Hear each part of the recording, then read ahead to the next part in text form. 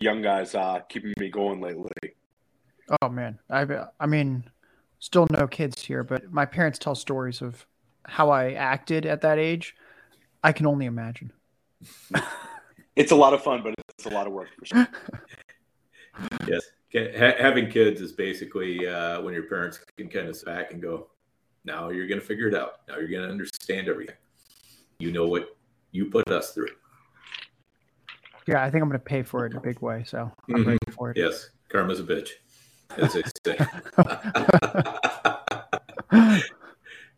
All right. Well, we are live. I hit the button about a minute or two ago just to get us out there. We are live with Josh Larkey.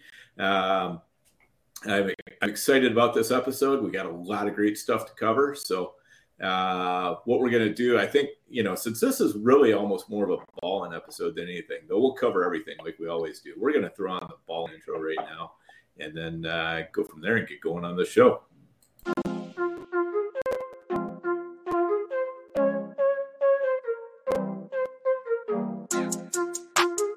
Go District. Bleed, I ball. Bleed, I ball. Bleed, I ball. Bleed, ball. And I bleed, I ball.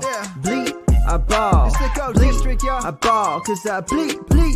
Hey, bleeding, I ball. Defeated the odds, didn't see him at all. JD in the pods, I needed it all. I bleeded a lie. You bleeded a lie, not bleeded a lie. And that's what I go do. Facts, let me show you. Happen to know dudes. Draft and they don't do bad and they don't lose. Make you wanna bleed.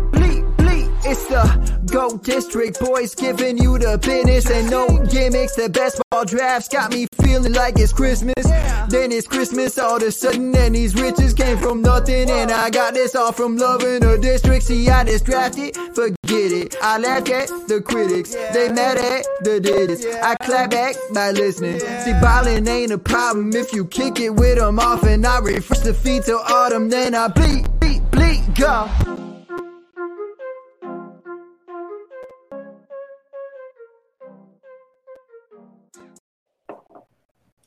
All right, welcome Fantasyland. Great to have you again 2 nights in a row. Had a great show last night with Adam Harstead, so if you haven't had a chance to check that out, fire it up on your podcast queue, get in there on the YouTube and take a look at it. And tonight we're super excited to have Josh Larkey, and he's gonna be doing a lot of stuff with us, talking pretty much everything related to best ball tournaments. Is round 4, round 5?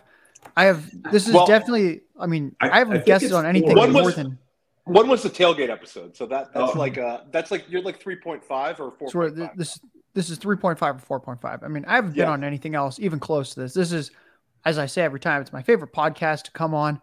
Love hanging out with you guys, talking some football. So, I mean, what better way to get this Wednesday night going? I'm ready. Best ball is definitely my favorite format. So I'm excited. We're stoked to have you back, man. Yeah, and since we last had you on, there have been a few changes professionally for you. So, maybe you can tell us a little bit about the new gig and what kinds of things people can expect. So, yeah, since I was last on the show, I now work at FTN, and I've got a best ball guide for Underdog coming out sometime next week. So be on the lookout for that. That's pretty much been what's consumed the last few weeks of my time. Done a lot of work with the FTN data product, a lot of stuff with how we're strategizing the FTN fantasy site and what we're going to do there. So just a lot of really fun stuff going on. I mean, I'm very lucky to be able to do this full time and just kind of nerd out over all these football numbers and kind of do whatever research I feel like that I think will help give the listeners something actionable to take away and become better drafters, better with any type of strategy. So that I'm in my element. Feels good. Well, yeah, that's awesome. I do think you're in your element over there. Really liking the stuff that you've put out so far. Seeing your deep dives with Tyler on the different teams has been a lot of fun, as well as all the other work that you've been putting in. Some stuff on stacking and a lot of pre-draft and post-draft stuff on the rookies and the fits and everything else. So definitely well worth it. I've got a subscription to FTN, and having you join them was certainly a delightful improvement. They were already excellent, and this just makes it even better. So if you don't have a subscription over there, make sure you check it out. And Theo, how are you doing tonight? No, I'm doing great. I'm always excited to talk to Josh. Josh is a great guy to DM if you have a question, and he's been a real fun coming on the show several times. And yeah, I'll second what Dan had to say. There's some great stuff going on over at FTN. Some really good content. Nelson Sousa, also a fan of the show and a fan of ours. Vlad Sedler's over there. They've got a lot of just really, really talented fantasy people over there. And we're happy to see Josh putting out such fire content still. And I'm stoked. I mean, this is like sort of like the May coming to an end for us. We have a draft next week where it's going to be just, a live draft show on the GOAT District. And Josh is our last, guest in May. So it's just an awesome way to end it this week with Adam Harstead last night and Josh Larkey tonight. It's about as sharp as it gets back to back. Yep, absolutely. And make sure you tune in Tuesday night next week when Theo and I are going to be going head to head with 10 other very hardcore drafters. It's so hardcore that we call the league the hard way. And it is basically, it's going to be a Football Guys Players Championship league in the FFPC universe. So we're all gunning for that $500,000 grand prize. I guarantee, looking at the league members, the winner is not coming from our league. It's just not, because there's no way that anybody's going to allow that much value to slip by. But we've got David Hubbard in there. We've got Abib Agabatoga, who's won the Football Guys twice in a row. Fantasy Mojo. We have Mark Garcia, Hilo, who's a fantastic FFPC player and DFS player. Austin Martin, who's won $500,000 playing the playoff challenge with the FFPC. Noah Rudell, definitely, he's over at FTN, and he's done literally everything, betting to DFS to season-long leagues to best ball, you name it. Not to mention, of course, Ron Meyer, two-packer himself, who apparently did not quite get his bribe in time to get his usual great draft slot. So he's stuck at the back end of the station wagon with the rest of us kids. And then we've got Todd from PA, and let's see. Dwayne McFarland's going to be in. Dwayne McFarland, yes. Dwayne, not a bad drafter. Not bad at all. Two-time Football Guys top 5 finisher. Yep, and Todd Miller as well. So it's a lot of veteran drafters. So it's going to be really fun to see how it all shakes out. We'll have everybody on live, so make sure you tune in for that. But definitely, let's fire into the show. We got a lot of stuff to cover with Josh, so we better get cracking on it. We promised that we'd put you on the rack, Josh, and torture you until you gave up all your secrets. So we got to make good on that for our listeners.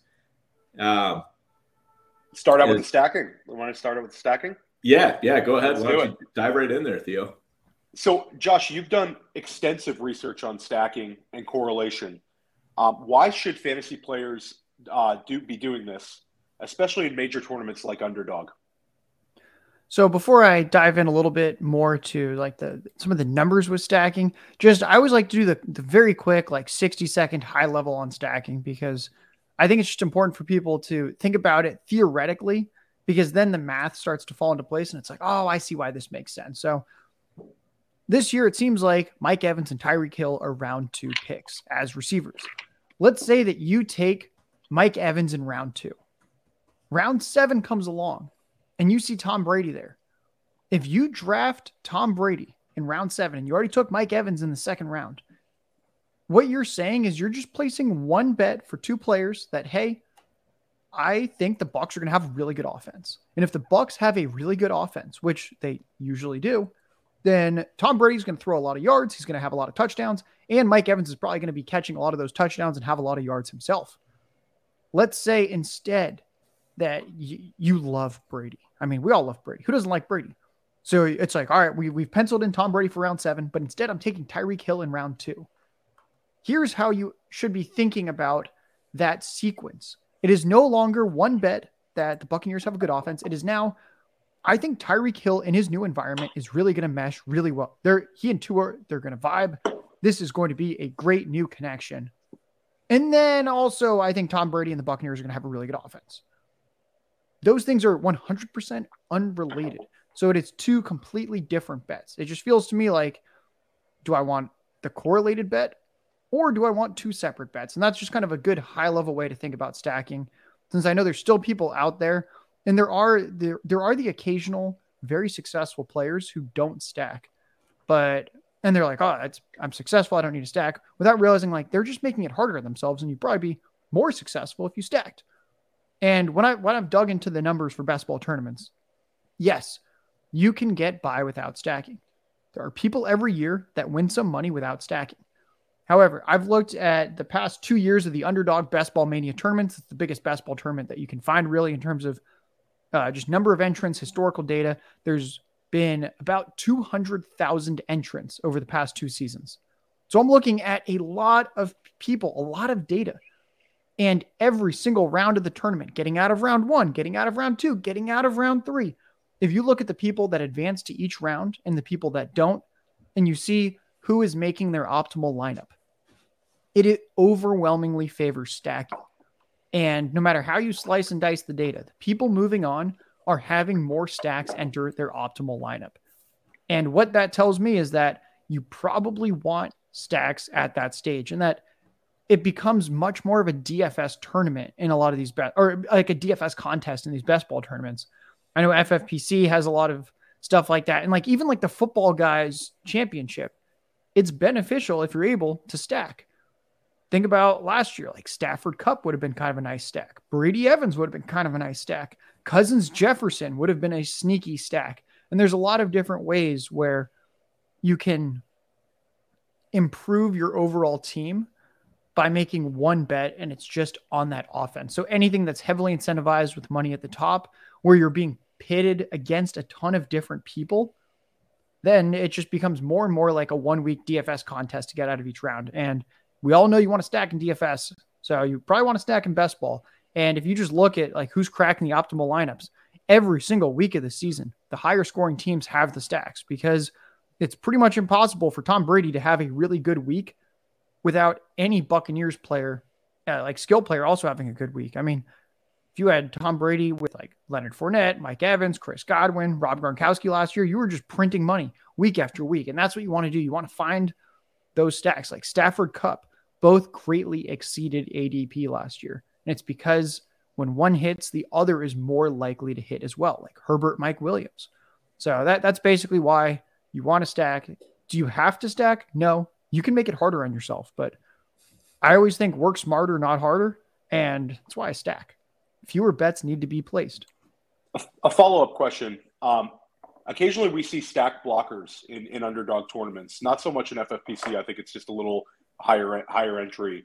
But how about if let's say your quarterback gets taken and I'm sitting on a Mike Evans? Is there's positive, it's a positive move to follow up with, like, let's say a Russell Gage or another pass catcher, even without the quarterback? Is that something you're following with as well? Yes. I'll still try and correlate, and that, yes, you're technically no longer stacking, but you're still correlating. And we see every year that there's many sets of receivers where 2-3 of them will all exceed ADP at once, because the offense in general is better than expected. So that's why I'd say it's always good to do that. I mean, I feel like people dump on Robert Woods last year. Robert Woods was like the wide receiver 15 per game before he went down. He was hitting with Cup. Like there's so many cases where 2 receivers hit together because the whole offense hits together. And like, if you didn't have Stafford, but you had Cup and Woods, you were probably in first place in your league up until Woods went down. And then you were probably still in first place in your league even after he went down because of Cooper Kupp. But the general idea is that you're frequently going to have multiple guys from the same offense hit. Think about like Jamar Chase, T. Higgins last year. They were round 4, round 5 type picks, both greatly exceeded ADP. So even if you can't stack and you get sniped, still good to stack those receivers. Right. And one of the things too that even if you have, if you have the receiver stacked, and especially if one of them is more of a like mid-round pick or later, if one of those two receivers does go down, like happened with Robert Woods, it really pushes a lot more towards that other receiver. So you benefit in that way. Even if you're no longer getting maybe two good scores every week, you might get one score that's even better. And if you get that score that gets you up into the 20 plus point range, for a wide receiver for that week, that's worth a lot. That's worth a lot more than two wide receivers who are giving you 13 points, for example. So, the other thing too, like we were talking with Adam Harstead last night, if you're not finishing in the money, then it really doesn't matter if you finish in, fourth place or fifth place or 12th place. Just it's all the same. You lost. And when people are not stacking and they're just trying to play the odds and make sure that they don't draft a bad team, they're also a lot of times making sure they're not drafting a good team. Mm-hmm. Yeah, I'll give an example actually in terms of that's a great point. So last year I had a Football Guys entry that I was very excited about after like 3 weeks. I had the Kyler Murray, DeAndre Hopkins stack. I was hyped. This looked like one of the league winning stacks of the year. Of course, this team ended up doing terribly. We know what happened with Kyler and Hopkins. And people might point to that and they go, look, stacking didn't work. Look how terrible your team ended up being. But the idea is that while they were both healthy, that team was awesome. And that's what you kind of want, is you either want your team to be awesome or terrible. Because like you said, there's no glory. There's no money for fourth place. No one's like, oh, yeah, I remember that guy had a really good fourth place team last year. Nobody cares. So that's why with the stack, you're either going to get first or worst. And I think that's what we should be shooting for. You either want to be in the money or not. It's like when Ricky Bobby's like, if you ain't first, you're last. It's like, if you're not in the money, you're not in the money. Doesn't matter, 4th, 5th, 8th, 12th. So that's a really great point that you brought up. And best ball, you have to draft with a very optimistic approach to it. You can't have any pessimism in your picks. Like you said, you're trying to win the league. You're not able to make up anything with a waiver wire pickup here and there. You really need to draft like you're drafting a championship team. And I think that having, the potential variance of having multiple guys on the team is just a no-brainer. Is there any mistakes you see people playing in when they're building stacks? For example, is there a number on like an 18-man, slim best ball format where it's too many players from one team, or is there positional combinations that you do not like in stacking? So I've seen some people do some research out there where they're like, because generally when the tournament kicks in for best ball, you're not getting more than a quarterback and 2 receivers in the optimal lineup. So they'll be like, this is why you shouldn't overload. The reason that I will often still overload is because during the regular season, it's critical to make sure you're getting points each week. And I feel like I'll just keep going back to the Buccaneers because they're just the perfect example. It's high pass attempts. It's a non-mobile quarterback, but you wanted every Buccaneer last year. And like the Chargers, you wanted every Charger last year. If Keenan Allen or Mike Williams isn't hitting, that's fine. It's probably Jalen Guyton or Josh Palmer. Like there's always guys that are hitting. It's like, oh, it wasn't Mike Evans this week. It was Chris Godwin, or it was Gronk, or it was Fournette. There's always guys that are going to be hitting from that offense. So if you have a lot of them, you're insulating yourself that you're going to be getting points each week in addition to the correlation. So I wouldn't worry too much about that. I mean, I guess every single draft, you don't want to be like, all right, let's just make my first 4 picks, all this offense and see what happens. Like you don't just want to try and go like Chase, Mixon, Higgins, Burrow every draft. Not that you could even get that, but like that's probably overkill to do frequently. Maybe you do that for fun occasionally, but it's more the idea like if you're stacking an offense and you have the quarterback and 3 pass catchers, you're fine. No police officer showing up and like, hey, you took more than the single stack. That's bad because you're getting that extra correlation.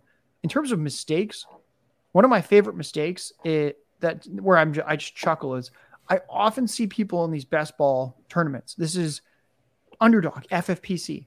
They'll take 2 quarterbacks fairly early. And they might realize towards the end of their draft, they go, oh my God, you won't believe this. I have Deontay Johnson and Chase Claypool on this roster. Holy crap. Kenny Pickett is there in the final round. Let me grab Kenny Pickett. Look at this stack. Without realizing that, okay, let's think about this. If Kenny Pickett who's probably not going to be that good in fantasy, is actually entering my lineup frequently, that already means, like we were saying before, you're betting against yourself because you already took 2 early quarterbacks.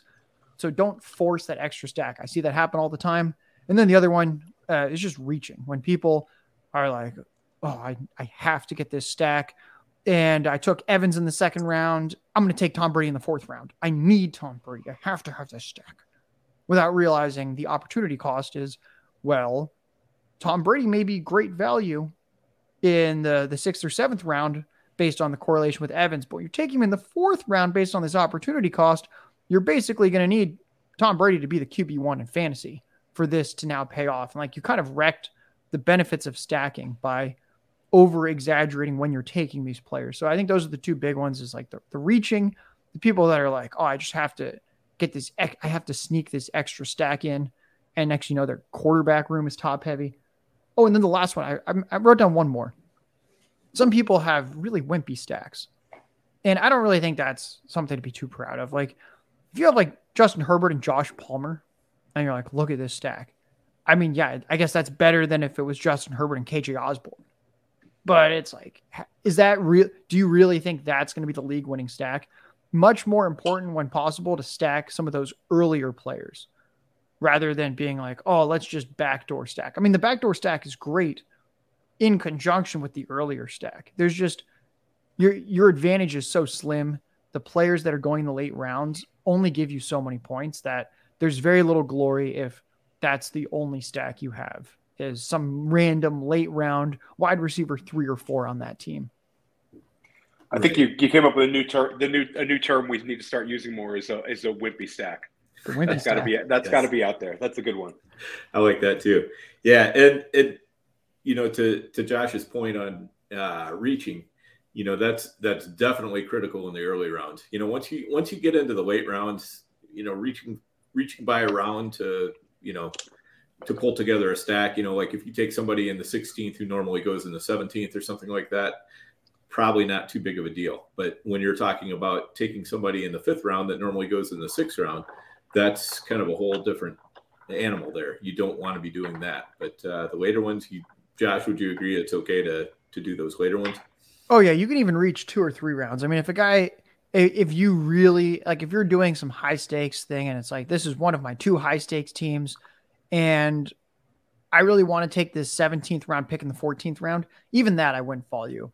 I mean, yeah, it's better to wait, but it's not really affecting the dynamic because the opportunity cost is so different there, where it's like when we think it through the Tom Brady example, if you take Evans in the 2nd round and then you take Tom Brady in the 4th round instead of the 6th round, you now need Tom Brady to basically perform kind of like a QB1 because you took him around where you'd take like the QB1 or QB2 in redraft rather than, oh, I got him as the QB7. He just needs to outperform QB7.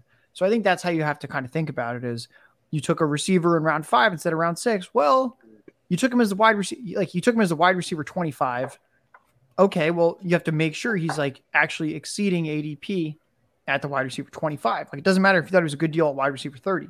You've now taken him at 25. And I think that's what you always have to kind of tell yourself when you go through that exercise. Yep. 1912 is asking, how many pairs of stacks are too many stacks for a team? So if you're, I guess if I'm kind of understanding this correctly, if you have 2 quarterback build and you're stacking off of it, how many players would you feel comfortable if it was only from 2 teams? If you have 2 quarterbacks, I think you can have 2 to 3 players on each team, and that's totally not an issue.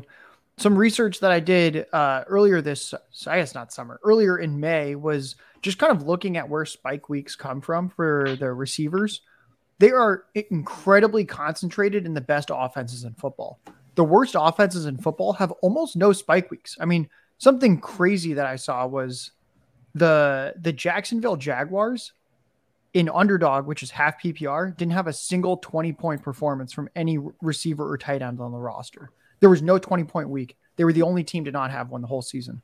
Whereas like the Buccaneers, the Chargers, the Rams, the Chiefs, these teams were having like 10, 12, 15, 20-point weeks coming out of those teams. So it's just crazy how concentrated the spike weeks can be. And that's why you really want to stack up certain offenses, especially the good offenses, because usually the spike weeks come in clusters. And that I guess another way to think about it, let's just say that Cooper Kupp is absolutely killing it in fantasy last year. It'd be really hard for him to do that without the overall Rams offense running enough plays, sustaining drives. It's not like Cooper Kupp is just housing the first play of every drive. So if he's doing really well, the drives are staying alive. There's going to be more pass attempts, rush attempts. The offense is just doing more in general when a player's doing well. And that's kind of why those offenses often cluster in terms of where the spike weeks come from. So what I love doing is stacking two offenses I like. And I'm going to jump the show sheet a little bit, but like a good mid-priced quarterback type stack is the Vikings. It's very consolidated. And I think that pairs up perfectly with any of those elite offenses where you're like, all right, I'm stacking the Chiefs, or I'm stacking the Chargers, I'm stacking the Buccaneers. And my secondary stack will be the Vikings because Kirk Cousins is going pretty late. And if you have Jefferson or Thielen, boom, just throw Cousins in there. And that's an excellent offense that's usually top 10 in overall spike weeks from the receivers where it's super consolidated. And now you have two top 10 offenses being stacked. So some of my favorite teams have been Cousins, Jefferson, Thielen, and then 3-4 players from another really, really good offense. And I think those best ball teams are absolute monsters. We like that a lot. Yep. Dan has talked up the Minnesota stack as well this offseason, and we actually did it on a team we drafted together, a redraft team. But it's easy to get. It's easy to get Cousins. It's very easy to get Thielen these days. Very, very late, you can take some shots on KJ Osborne if you want to add an extra wide receiver and get a little spicy with it. Mm-hmm. Yep, absolutely. And that was a tournament that we took him in. It was the RotoWire Online Championship with the NFFC. So, getting that stack together did feel really nice there. Felt like it all came together well, and we really didn't have to reach for anybody either. I mean, like we kept pushing back, taking Cousins, later and later. And that was fun. We were kind of playing chicken with ourselves. How late can we push him before we take him? So when a stack like that works out, then you really like it. So. And you mentioned the elite offenses. What are some of your favorite stacks? You mentioned Minnesota as your like cheaper stack. What are some of your favorite, top-notch stacks that you're trying to build your teams with right now? So I like Buffalo. I just think you want to target these good offenses where there's going to be a lot of play volume. Josh Allen's very expensive. It's pretty gross. And I kind of like that in these tournaments because sharp players generally know you don't want to take your quarterback early. So they're like, oh, do I really want to take Allen at like the 2-3 turn? And yeah, I'm not going crazy overboard on Josh Allen, but if I have Diggs and I can fit in that Josh Allen stack, then I'm probably going overboard. And it's like, I've got Diggs, I've got Allen. Let me get Gabe Davis or Crowder or Knox. There's the potential for 40-something passing touchdowns, Allen to rush in 5 to 10 himself. There's going to be massive play volume. You can even stack him with James Cook, which is kind of fun. So I think Buffalo is a good one. The Chargers and Buccaneers I've mentioned. And then I really like the Chiefs, where I think at least one of those receivers is going to greatly exceed ADP. I will discuss later in the show who I think has the inside track to that, but I love going Kelsey, Mahomes, and then 1 to 2 of those random receivers and just crossing your fingers that that's the one who hits. Because do I think this Chiefs offense will be as good as last year? Probably not. But the ADPs are so much less expensive for the receiving talent. It's not like you have to go Kelsey, Hill, Mahomes all within the first 3 rounds. There's no more Hill there, and everyone else is significantly less expensive. So that's another one. The other mid-price stack I like, in addition to the Vikings, is the Raiders. We know there's going to be some pretty heavy pass volume there. We saw that last year. Derek Carr is actually kind of good at football. And I mean, the weapon, this might be the best trio in the entire NFL right now, is Adams, Waller, Renfro. And I love that you can get Adams kind of at the end of the first round. And he's not someone that I'm necessarily like hyper targeting, but I do want some Devontae Adams exposure. He's still the best receiver in the NFL, most likely. So when I do get Adams, I immediately think, all right, let's get Waller at the 3-4 turn. If I want, I can sprinkle in Renfro in like the 7th round. And then Carr goes pretty late. and you're going to get 650 pass attempts out of that offense, most likely. So I think that's a really fun one. 3 cheap stacks for best ball that'll hit you with the Texans. Going to be a bad defense. Davis Mills is actually okay at football. Brandon Cooks is going to be a monster in PPR and half PPR. The Jets, a lot of offensive upgrades. Zach Wilson looked terrible, but he also had very few games of a healthy Elijah Moore and Corey Davis. They now added Breece Hall. They added Garrett Wilson. This is a really good offensive skill group surrounding Wilson. And then the third cheap one is the Giants. We've got the Bills coaching staff in there. They're probably going to pass a lot more. Everyone's ridiculously affordable in that offense, and Daniel Jones is mobile. So those are all the stacks that I am targeting the most in these drafts. Do you have a favorite Giants wide receiver? Just curious. So, I mean, at cost, how is it not Wan'Dale Robinson, where, especially like in PPR leagues, this guy could just be an animal. Basically looking at like kind of what we wanted. Like people were burned on Rondale Moore. So they're just like, like this guy's too short. When Wan'Dale has a really good profile, just like Rondale Moore did. And I'm willing to buy back into this profile, even though he's short, just because, I mean, I don't know. Just because Rondale Moore didn't work out last year with a really good prospect profile, that means that you can't like Wan'Dale. Like I just never understand when people will say, oh, this one guy didn't hit, so I'm out. It's the same reason why I love like Tyrion Davis-Price. I'm like, okay, I understand Sermon burned you, but this guy is faster and fits the offense better. And he goes 10 rounds later in best ball than Sermon did with the same draft capital. And the only guy ahead of him is a 6-round undersized rookie. So anytime there's a one player sample thing, I'm like, all right, we need to get in on this. So Wan'Dale, I'd say, I mean, I like Tony too. I think Galladay's fine. All these Giants players are so cheap. Saquon goes a round and a half later than last year, even though he's not coming off the ACL tear. So that's an offense that I think you want some exposure to in best ball. Yep. One I've had some success at stacking also that's not too expensive is the Cardinals. Works out really well. You know, a lot of times Marquise Brown, James Conner, Kyler Murray. And Kyler, to me, kind of, if one of the quote-unquote elite quarterbacks sags a little bit in the draft, he's more likely to be the one who kind of, sags towards the back end of that pack and, and maybe even pushes into the, kind of the next grouping of quarterbacks. So, and he, he's a guy who can, he could lead, the league and in both passing yardage and rushing yardage potentially. I mean, he throws that many times and he makes that many rushes attempts. So I always like doing different Kyler stacks because there's also lots of different ways you can do it. I mean, you can do it with Connor, you can do it with Marquise Brown, Hopkins, Zach Ertz, Rondale Moore, so picking and getting 2 or 3 of those to go along with Murray really isn't that hard. Yeah, the Cardinals are an interesting one where I've talked about them before, and I'm like, this is a team that I think is going to disappoint. I think their offense won't be as good as we want. However, I also think even saying that, it's an offense that I want exposure to because it's so consolidated. And I think it's interesting where, I mean, Hopkins is out the first 6 weeks. Who knows what it's going to look like with Marquise Brown? I don't like their play calling aside from they play fast, but if it hits, I feel like it's just painfully obvious who it's going to be. Like Marquise Brown, Zach Ertz, DeAndre Hopkins, James Conner at running back. Like Rondale Moore could hit, but like he goes really late. So like if you want to, you can throw him in. AJ Green, I think if AJ Green is hitting, that means there's been some catastrophic injury somewhere, like something's going wrong. So it seems to me like it's pretty easy to know who to target.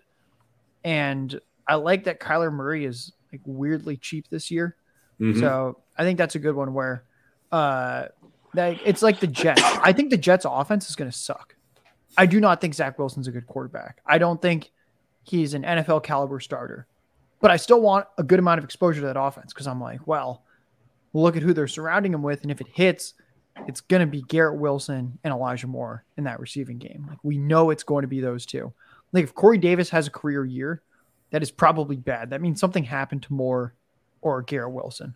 So those are two where I'm like 50-50. I'm going to lean on that offense disappointing. But like we said, we're going for first place or last place. And in those cases, those are two offenses that I think actually just have these absolutely wild range of outcomes, which is why I want to invest in them.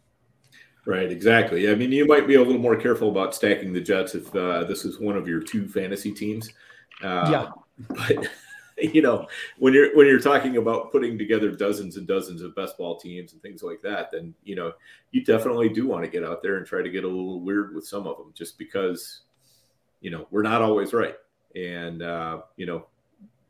being able to recognize the fact that we're not always right, having a little bit of humility as we walk in and say, that I don't know everything that's going to happen. The NFL, no matter how confident I am, week 1 hits you like a buzzsaw, and a lot. It will shatter a lot of illusions. It will all of a sudden generate a bunch of aha moments where you're like, I had every single piece of that puzzle, and I never put it together that way.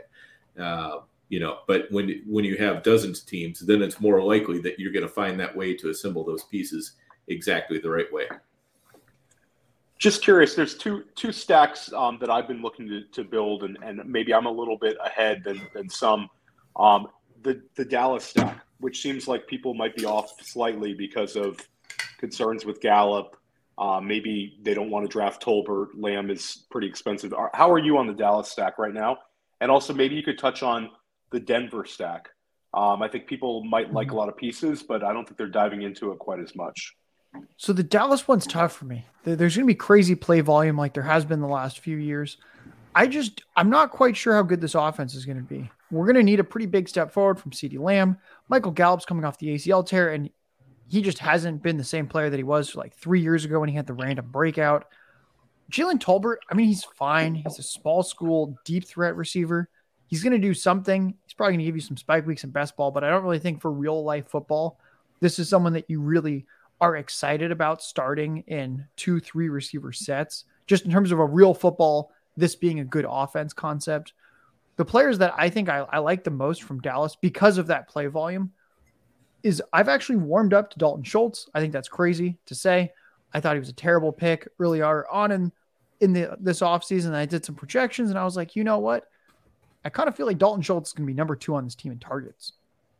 And we know it's going to be a really high volume, just offense in general. And I just don't have a lot of faith in Gallup. I do not think Jalen Tolbert is going to out target Schultz. Pollard, year after year, we just don't quite see the role get to what we want in terms of like a high volume per game role. Zeke is just crazy durable and he's not really going anywhere. So when I look at it more, I'm like, you know what? It's probably going to be Lamb, but he's not a super high target share guy. And then I think Dalton Schultz is going to be number 2. And then I do like Pollard just in case something happens to Zeke. And that I think he's a really good 0 RB target where if you want to start your running back room in like the 8th, 9th round, I think Pollard's a really good way to start it where he's going to get you something each week. And then if for some reason Zeke goes down, he is getting up there in age, then Pollard's a monster. So Dallas is a weird one in that sense where I kind of like Schultz and Pollard the most, and that Lamb feels expensive. I just don't like drafting the injured players like Gallup. And then Tolbert, I'm like, I think he's fine. Some people are very excited. Round 3 wide receivers rarely do well as a rookie. Not someone I'm excited about. And then what was the other team that you were asking about? I'm trying to remember. Denver. Denver actually put his you were like in the show, she was like, give me some offenses that might disappoint. I think Denver's going to disappoint. I think they're going to have a really good real life offense. And I think it's going to be really spread out. Mm-hmm. We're going to have Javonte and Melvin Gordon in some type of timeshare. We're going to have Cortland Sutton, Jerry Jeudy, and Tim Patrick, and KJ Hamler. These are 4 talented receivers. None of them at any point in their career has shown that they're just some ridiculous target share kind of guy. I think they're all going to hover between like 13 to 24% target share most games, which is just not that exciting. And then Albert O and Greg Dulcich probably going to do something at tight end. This really feels like one of those offenses we're going to be like, wow, that was a really good real life offense. And it wasn't super fast paced. And they were very efficient at scoring, but the play volume wasn't there. And there was no like league winning player from that team. So they're an offense that I've actually kind of tempered expectations. As I went through projections, I was like, wait a second. There's no reason for them to just tell Tim Patrick or KJ Hamler to get off the field. They're going to want these guys getting reps. There's no reason to overwork Sutton and Jeudy. There's no reason to overwork Albert O when Dulcich is there. So to me, it just feels like this one's going to be kind of a nightmare for fantasy managers. And I think unless there's some major injuries, we're just going to have a ton of guys having good, not great seasons. Right. And that's, from back in my college days, which, this was several decades ago. But like that one guy who always hung out with, like the group of 5 hot girls, and he was friends with all of them, but never, dated any of them. That's basically the Denver offense. You're constantly lured in by how attractive all the receivers are, but you're never really going to get anything meaningful from them. Does that make sense? I think that's a good way to put it. I also think there's just concerns with Russell Wilson in general. I mean, I love him as a deep ball passer. So like if I had to choose, I would take Sutton just because I think that skill set lines up really well with Wilson, but we've seen him struggle to throw over the middle of the field. We've seen him kind of lock in on a couple guys. Like when you look at the Seahawks offense, yeah, I mean, Metcalf and Lockett were incredible for fantasy, but there was also just nobody else there. Mm-hmm. The running back room was never anywhere close to as impressive as Javonte and Melvin Gordon. He rarely had a good tight end like Albert O to throw to. There's just a lot that's different. And it was an offense I was very excited about early on and have slowly pulled back as I went through the projections process and realized like, well, there's not really anyone here that they have any incentive to just phase out. Like if you think that you're a Super Bowl contending roster, there is no reason for you to overwork any player when you have maybe the deepest skill position core in the entire NFL. Yeah, definitely. So 1912 is asking, what about thoughts on the Lions? Oh my God, I forgot to put them. They were my other budget stack. I felt like I was forgetting a budget stack. I think the Lions are a great stack right now. And I think the sneaky guy here is Jameson Williams because none of us know what his timetable is yet. And I think while we don't know his timetable, he's a great player to draft at ADP. Since let's just say that for some reason, Jameson Williams comes back in week 2 or week 3. I mean, holy moly. He should have been going like 4 or 5 rounds earlier. What if it turns out, you know what, Jameson Williams, he's actually coming back week 9. Well, that's unfortunate, but where you drafted him, your team can still be salvaged. And like, yeah, the ADP is going to drop, but you're taking him and like, I mean, he's, from what I've seen, he goes in like the 10th, 11th, sometimes 12th round. There's just very little opportunity cost, and you can have that guy bust, and your team is fine. So I think he's kind of the unique wild card where you're essentially buying the wide receiver 1 in this class pre-injury at kind of a nice discount. And I really like stacking like Chark and Jameson because I feel like that's going to be a great one where however long Jameson takes to recover, Chark is probably going to be a lot better than people think. He's always been a 20% target share guy. He's 6'4" and runs it in the 4.3s. His injury was an upper body injury. Like it's not like he has some litany of lower body injuries. Should be totally fine. And then, I mean, Swift can be a PPR monster. Hawkinson, not as excited about, but I really like where Swift goes when I think there's a case for him to just be a round 1 pick. He's it's basically like Austin Eckler light in many ways, except that he's younger and probably more explosive. And then Jameson Williams is just such a steal at his ADP. And then same with DJ Chark. So I think that's a great one to do. And then last round, if you're stacking up the Lions, throw Josh Reynolds in there. He's going to be in 3 receiver sets until JMO comes back. And any injury, and we already saw last year that Josh Reynolds is going to give you 15 to 20 fantasy points every 2 to 3 weeks when he's out and getting starter reps. So I think it's a fun offense where you go, you know what? Jared Goff's not the most fun, but we've got a top 5 offensive line, top 10 skill players. Something's going to happen, and they play in a dome. Yep, totally makes sense.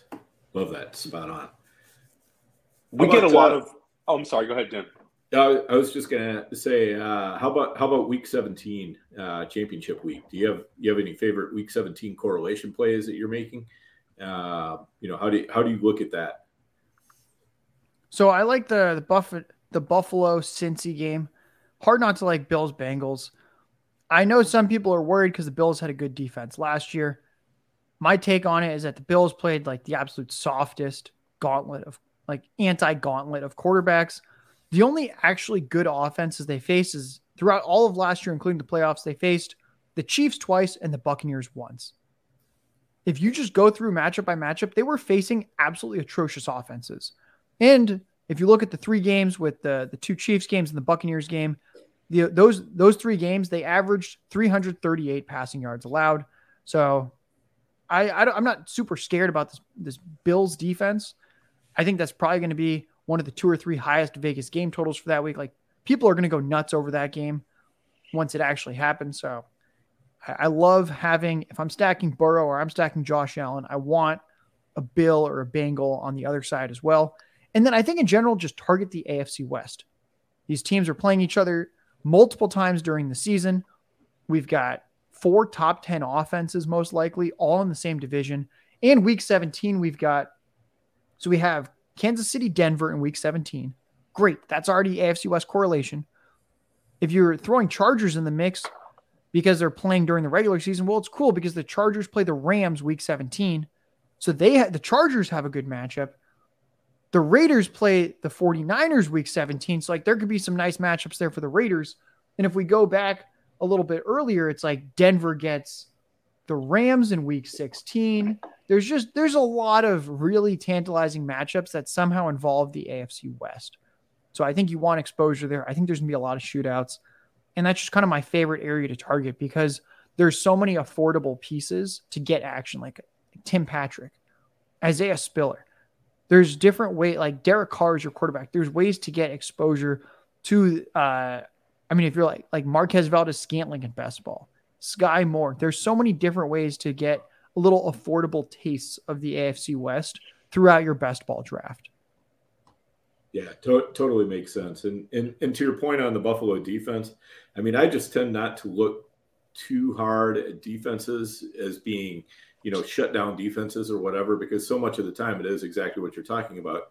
It's just that they happen to play a, random string of really bad quarterbacks or really bad offenses or whatever. But if you're talking about an offense that is, considered equal or better than the defense they're playing, so you can say, Chiefs Bills or, Bucks Bills or Rams Bills, something like that. I'm going to bet on the offense more so than the defense, just because offense has so many more different ways to dictate. The defense, they're gonna try to enforce their will on the offense, but they're still reacting to what the offense is doing every play. So the offense, if it's close, I'm going to side with the offense, but if it's like a really good defense against like an average offense, that's where you say, hey, defense could rule the day here. But otherwise, yeah, it's really not worth getting yourself all worked up over, I think. Yeah. And oftentimes defenses that we expect to finish towards the top really just don't. It's a difficult position to really nail it. Just curious, it's not on the show sheet, but what is your ideal roster construction build in one of these underdog drafts? I've done a lot of the 2 quarterback builds where I get both of them generally before round 12, round 13. So I have 2 good quarterbacks, ideally on decent offenses as well. Running back, I like going 4 or 5. If I'm going 0 RB, I'll do more than that, but generally I'm getting at least 1 running back early. And I think if you get 1 running back in the first 2 rounds, you should probably stop at 5 when it's an 18-round draft. There's just no need. The way that I think about it, let's say you take a running back in the first round or 2. Boom. This is your guy. You just spent round 1 or round 2 draft capital. This guy's not missing many, if any, games. Your chips are in on this running back. If you draft 5 running backs, that means most weeks you have 4 other dudes to fill 1 slot. Why are you taking 6 or sometimes even 7 running backs when you take 1 early? You don't want to bet against yourself. So I really like the 2 quarterback, 5 running back, and then I'll go either 8 receiver, 3 tight end, or 9 receiver, 2 tight end.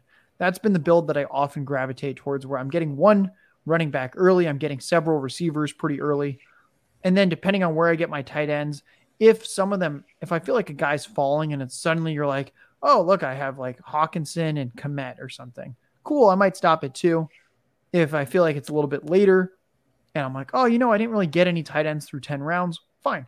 We're going 8 receivers because I've already been taking more of them early, and 3 tight ends. So I found the 2-5-8-3 and the 2-5-9-2 have definitely been my most common builds for 2022. How about you, Dan? Yeah, pretty much the same. It's rare that I'm going to go over 5 running backs unless I'm doing something that's a pretty strict 0 RB type roster. And Josh nailed it exactly on the tight ends. I mean, if you get 2 that you feel good about, just stop. But if you don't feel good, or if you end up taking them all late, then it's better to go ahead and probably take 3.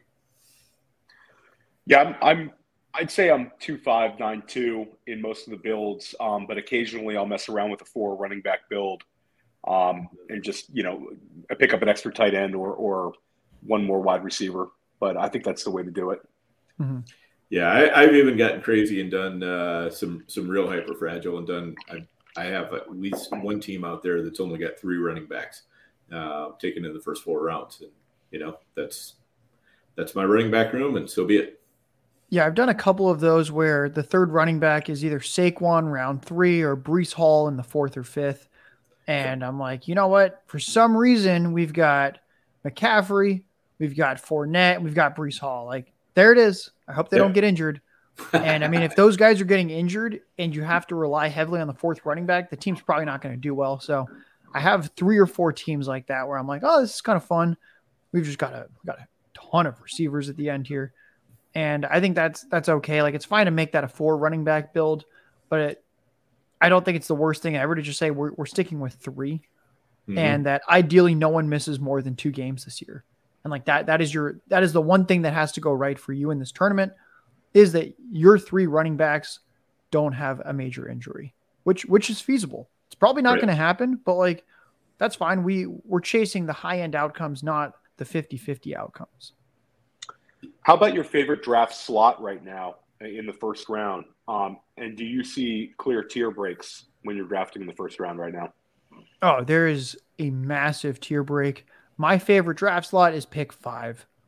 I see a huge tier drop after that. The big 5, Jonathan Taylor, Christian McCaffrey at running back, Cooper Kupp, Justin Jefferson, Jamar Chase at receiver. That to me just seems like a clear big 5. And I think there's a pretty significant drop off to whoever you think should be 6, whether that is Adams, Stephon Diggs, Derrick Henry, Dalvin Cook, Austin Eckler, like Najee Harris, whoever you think should be number 6. To me, all those guys I'm just like, oh man, that's really painful. I do not like drafting any of those guys right after I see like a Jefferson or a Chase go at pick 5. I feel like I'm losing out on a lot with that 6 pick. So I don't know if you guys have noticed that, but for me, it's like, this is the 5 and I love the 105. And if I get the 106, I'm basically crossing my fingers that someone takes like Derrick Henry in one of those first 5 picks. That way one of those guys falls to me. Have you noticed that? Because to me, it's like 6 through 12, these players look identical, but 1 through 5, they are very different looking. Dan and I had that conversation earlier today. We're saying what's our least favorite draft slot right now. We're both on the 106. 106 clearly. Yeah, the guy you end up taking at 106 is often available for you if you're at like the 109. So there's really no advantage of being at the 106. It's getting one of those 3 wide receivers and those 2 running backs for me is the optimal move, not only in best ball but also in redraft right now, just because I view those 3 wide receivers as so strong, and those 2 running backs is so strong. So yeah, we do not like the 106 here at the GOAT District either. No, not really. And if I get it, I'm more likely to take Eckler than anyone, just because he seems like the one who's least likely to slip, back towards those, 8, 9, 10, 11 picks. Seems like Eckler's almost always gone by the end of pick 7. So just to try to keep my keep things even. I'll take as much Eckler as I need to at 6 to, I don't want to be overweight on him, but I don't want to be super underweight on him either.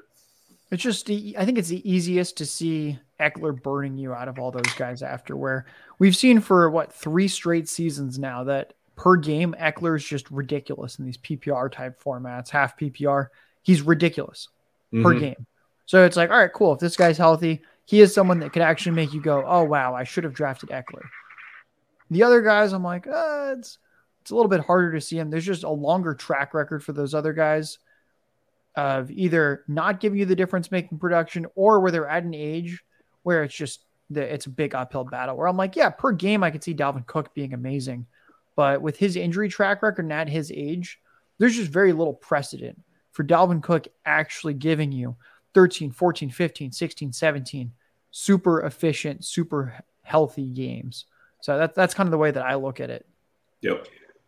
Is there a player in particular that you like to draft towards the tail end of the first round right now? I love when Stephon Diggs slips. He's the guy that I sometimes see slip to the end. And I think he seems like the pretty clear-cut wide receiver 4 at this point because a lot of other guys are changing teams and you have the big 3 up top that makes sense. They are all with the same quarterback from last year. And then it's like Adams switching teams, Tyreek Hill switching teams. There's just a lot going on there where I'm like, yeah, like Evans, it's nice. It's the same team, probably more target opportunity with no Antonio Brown, but it's also Mike Evans, who is not some crazy high target share guy. So it feels to me like if you want the 25+% target share for a receiver in a good offense who has not switched teams, Diggs is kind of the only other guy that fits that profile. So I like when he starts to fall to the 11-12 spot. And I think it's realistic for him to do that. Yeah, for sure. I mean, out of all those guys, he's the one who I think has the clearest path. You know, if one of them was to somehow ascend to be wide receiver 1 at the end of the year, you know, it's easiest to tell the Diggs story on that one. Mm-hmm. No, for sure. Big on Diggs as well.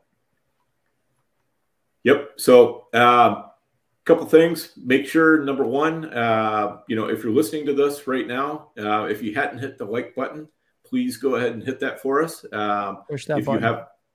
If you have not subscribed, please go ahead and do that too. We really appreciate that. Both of those really help out the podcast. If you're listening to us on any other format, there's probably some way to like us or to subscribe to us or whatever. Make sure you do those things. And not just for us, but any podcast that you listen to. It really helps us all out. So, you know, we appreciate that, you know, we've got your ears and maybe your eyes. But if we can get those likes and those subscribes, that helps us even more. So please make sure you're doing that. And, you know, we've been talking a lot about Underdog Best Ball Mania. Make sure that you're signing up. You know, it's a super fun tournament. You want to be involved in it. It's cheap. You know, it's not super expensive to put in teams.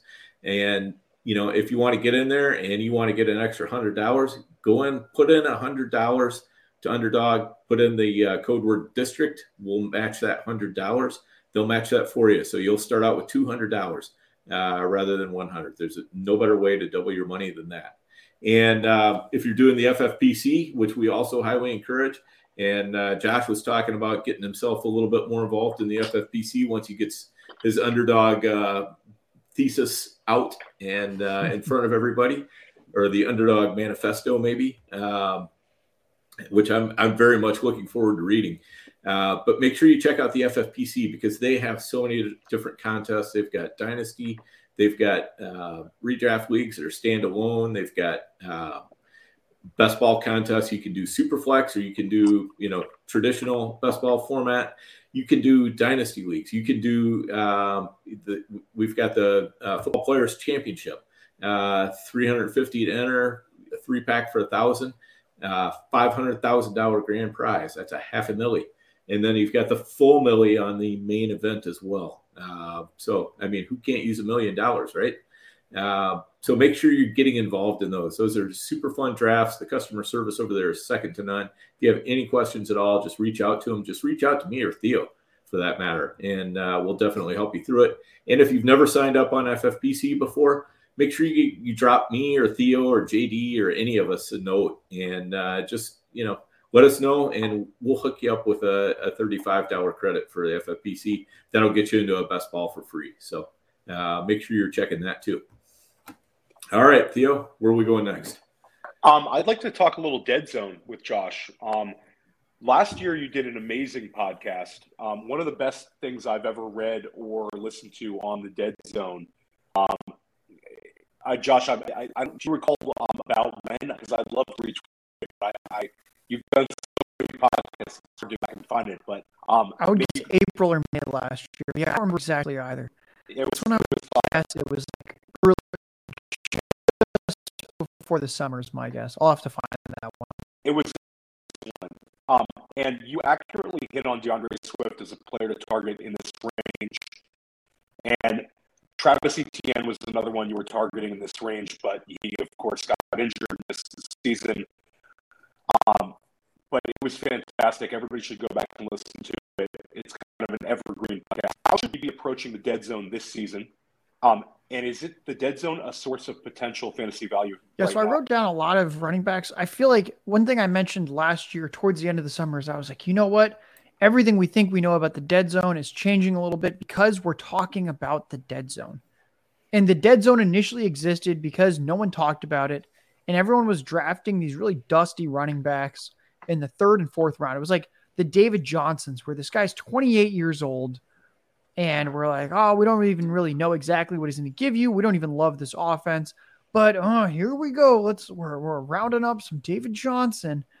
Or it just seemed like there were so many guys like that where you're like, you know what?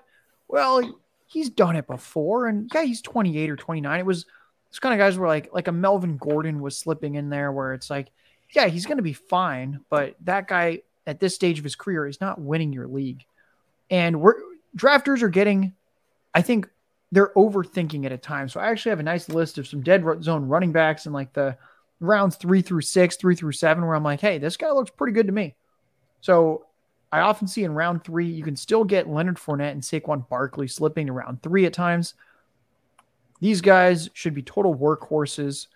They also catch passes, and they have a history of production. So I like Fournette and Saquon in the 3rd round. I think you do want some exposure. I can envision situations where not taking that player on any roster ends up burning you. More to like the round 3-4 turn, I still think you want some exposure to Akers. I know a lot of people talk about how he was very inefficient last year when he came back from the Achilles tear. That's very true. Akers was terrible. What wasn't terrible is that this was a medical anomaly. My goodness. Cam Akers was, by like a year and a half, the earliest returning running back from Achilles to actually get real workhorse snaps.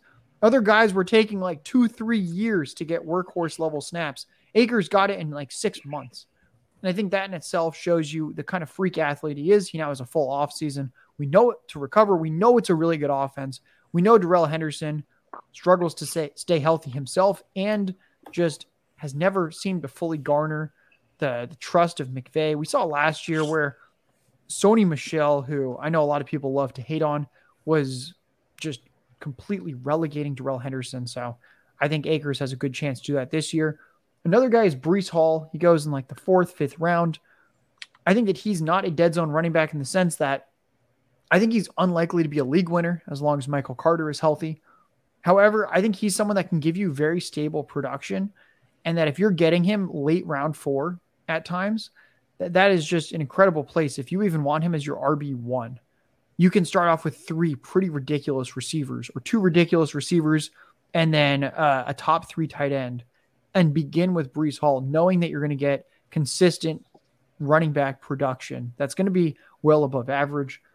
Going a little bit later, Travis Etienne, round 5. Just think about DeAndre Swift from last year. All the excuses of why you shouldn't draft DeAndre Swift in round 5 apply to Travis Etienne this year, where it's like, oh, it's a stinky offense. Okay, that's fine. He catches passes. That kind of nullifies all the fears of the bad offense, because you know what? If it's just some bad team and a bad offense and they're struggling to generate a lot of stuff down the field, they're going to be doing a lot of checkdowns to Travis Etienne, just like they did last year with DeAndre Swift. James Robinson, who knows if he returns at all. So I think Travis Etienne, just a great pick. He and Lawrence were 3-year college teammates. So there's a nice shower narrative. And then the 3 guys that kind of go in the 6th, 7th round that I think you should take shots on are A.J. Dillon, Miles Sanders, and Clyde Edwards-Helaire. Miles Sanders had actually a really good opportunity share. The Eagles had the most rushing touchdowns in the NFL last year, so it's kind of a conundrum that somehow the best rushing offense overall, the starting running back had no rushing touchdowns. I think that is just one of the most hilariously random things that could possibly happen.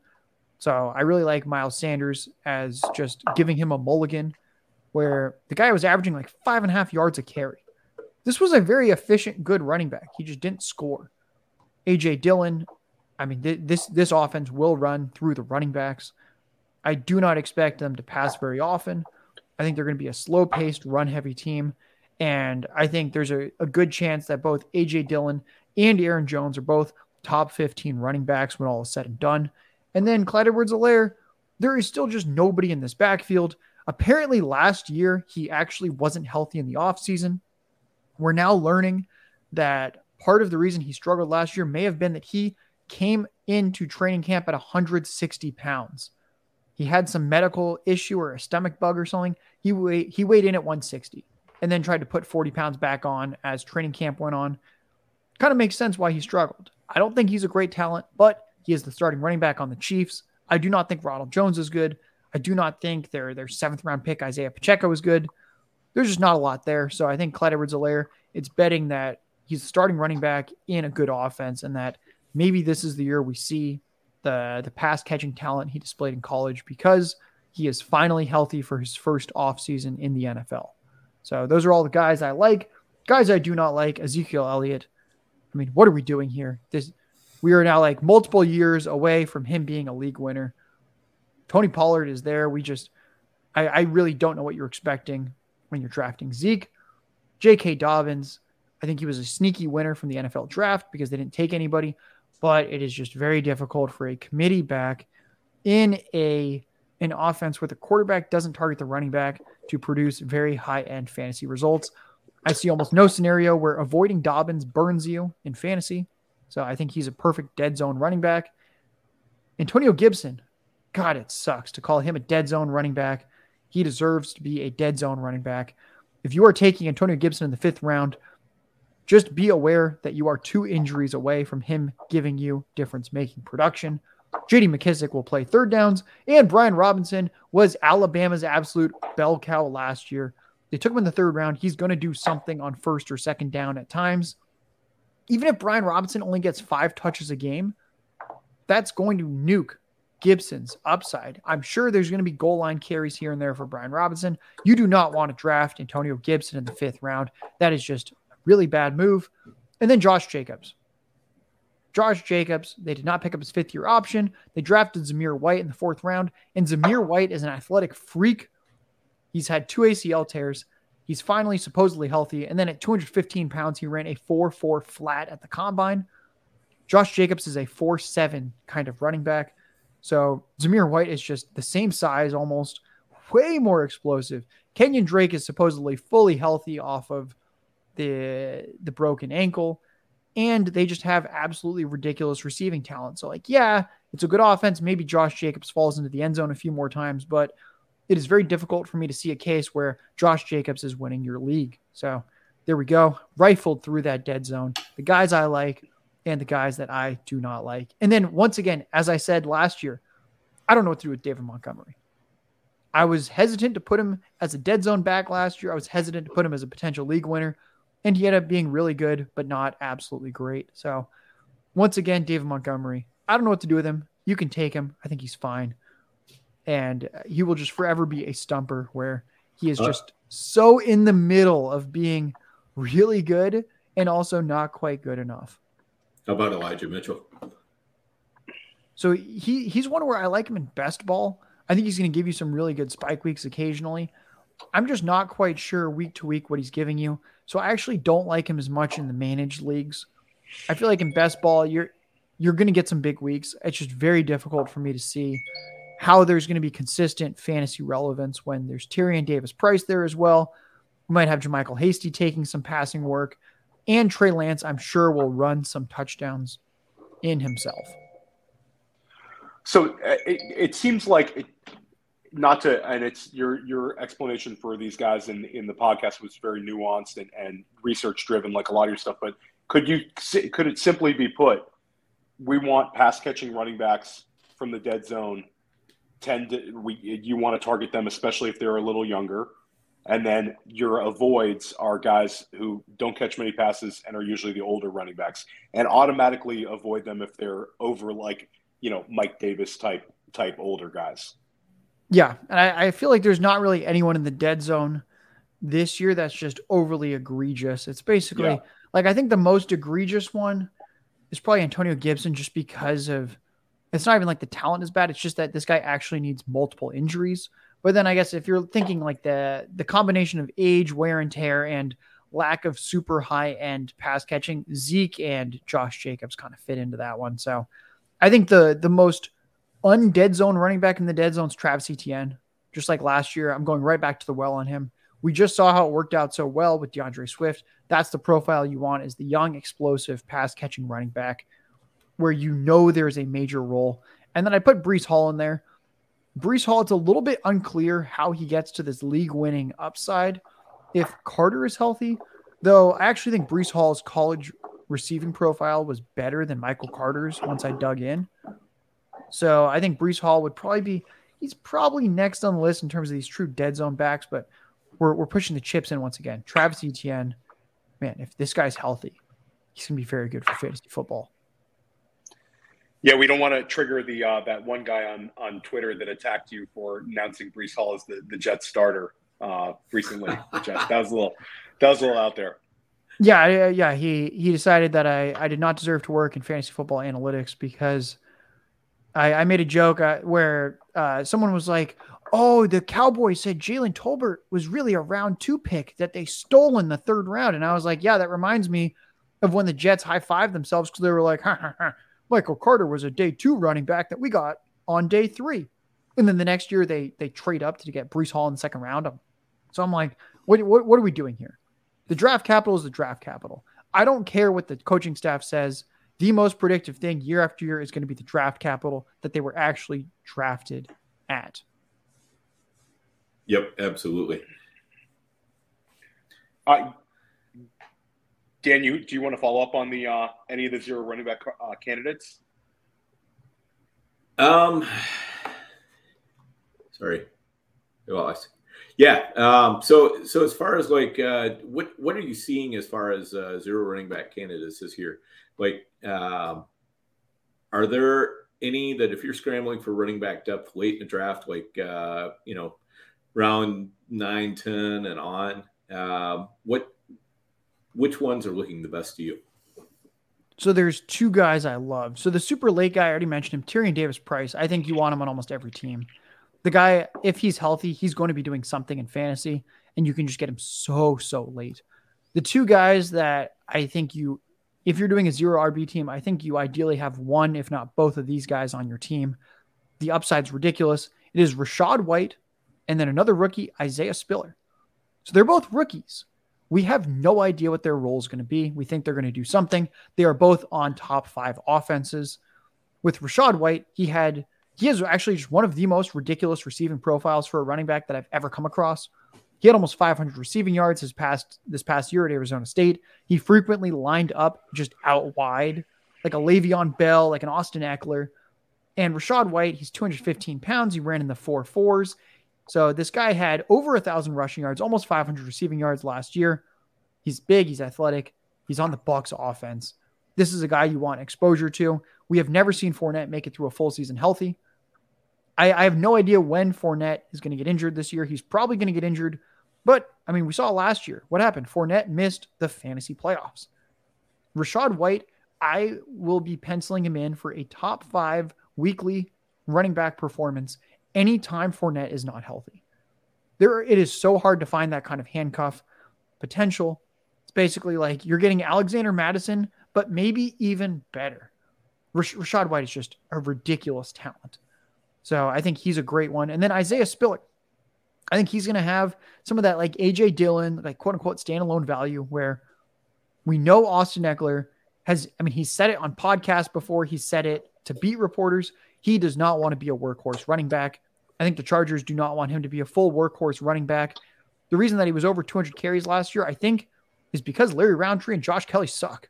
I don't think it was anything to do with like Austin Eckler did not want those touches. I think he realized he just had to get the extra touches. I don't even know if Austin Eckler wants to be used at the goal line.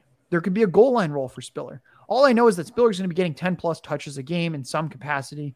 And if Eckler goes down, Isaiah Spiller was a 3-year starter at Texas A&M against good competition, and he was decently productive. He was a 4th-round pick, which isn't great, but when you look at that depth chart, they hate Kelly, they hate Roundtree, Justin Jackson's no longer there. Isaiah Spiller has crazy upside on an elite offense where we know he can handle the bell cow role. So Rachaad White and Isaiah Spiller to me just look like slam dunks. They go pretty close to when like Tyler Algier goes. And I'm like, you're really, Algier was in the 5th round. We don't even know like what he's going to do playing time wise. And the best case scenario is that you have the grinder back on an absolutely atrocious offense. Really?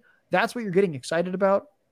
I want to get excited where if Eckler or Fournette goes down, I have someone that is very likely giving me top 5 to top 10 running back numbers every single week.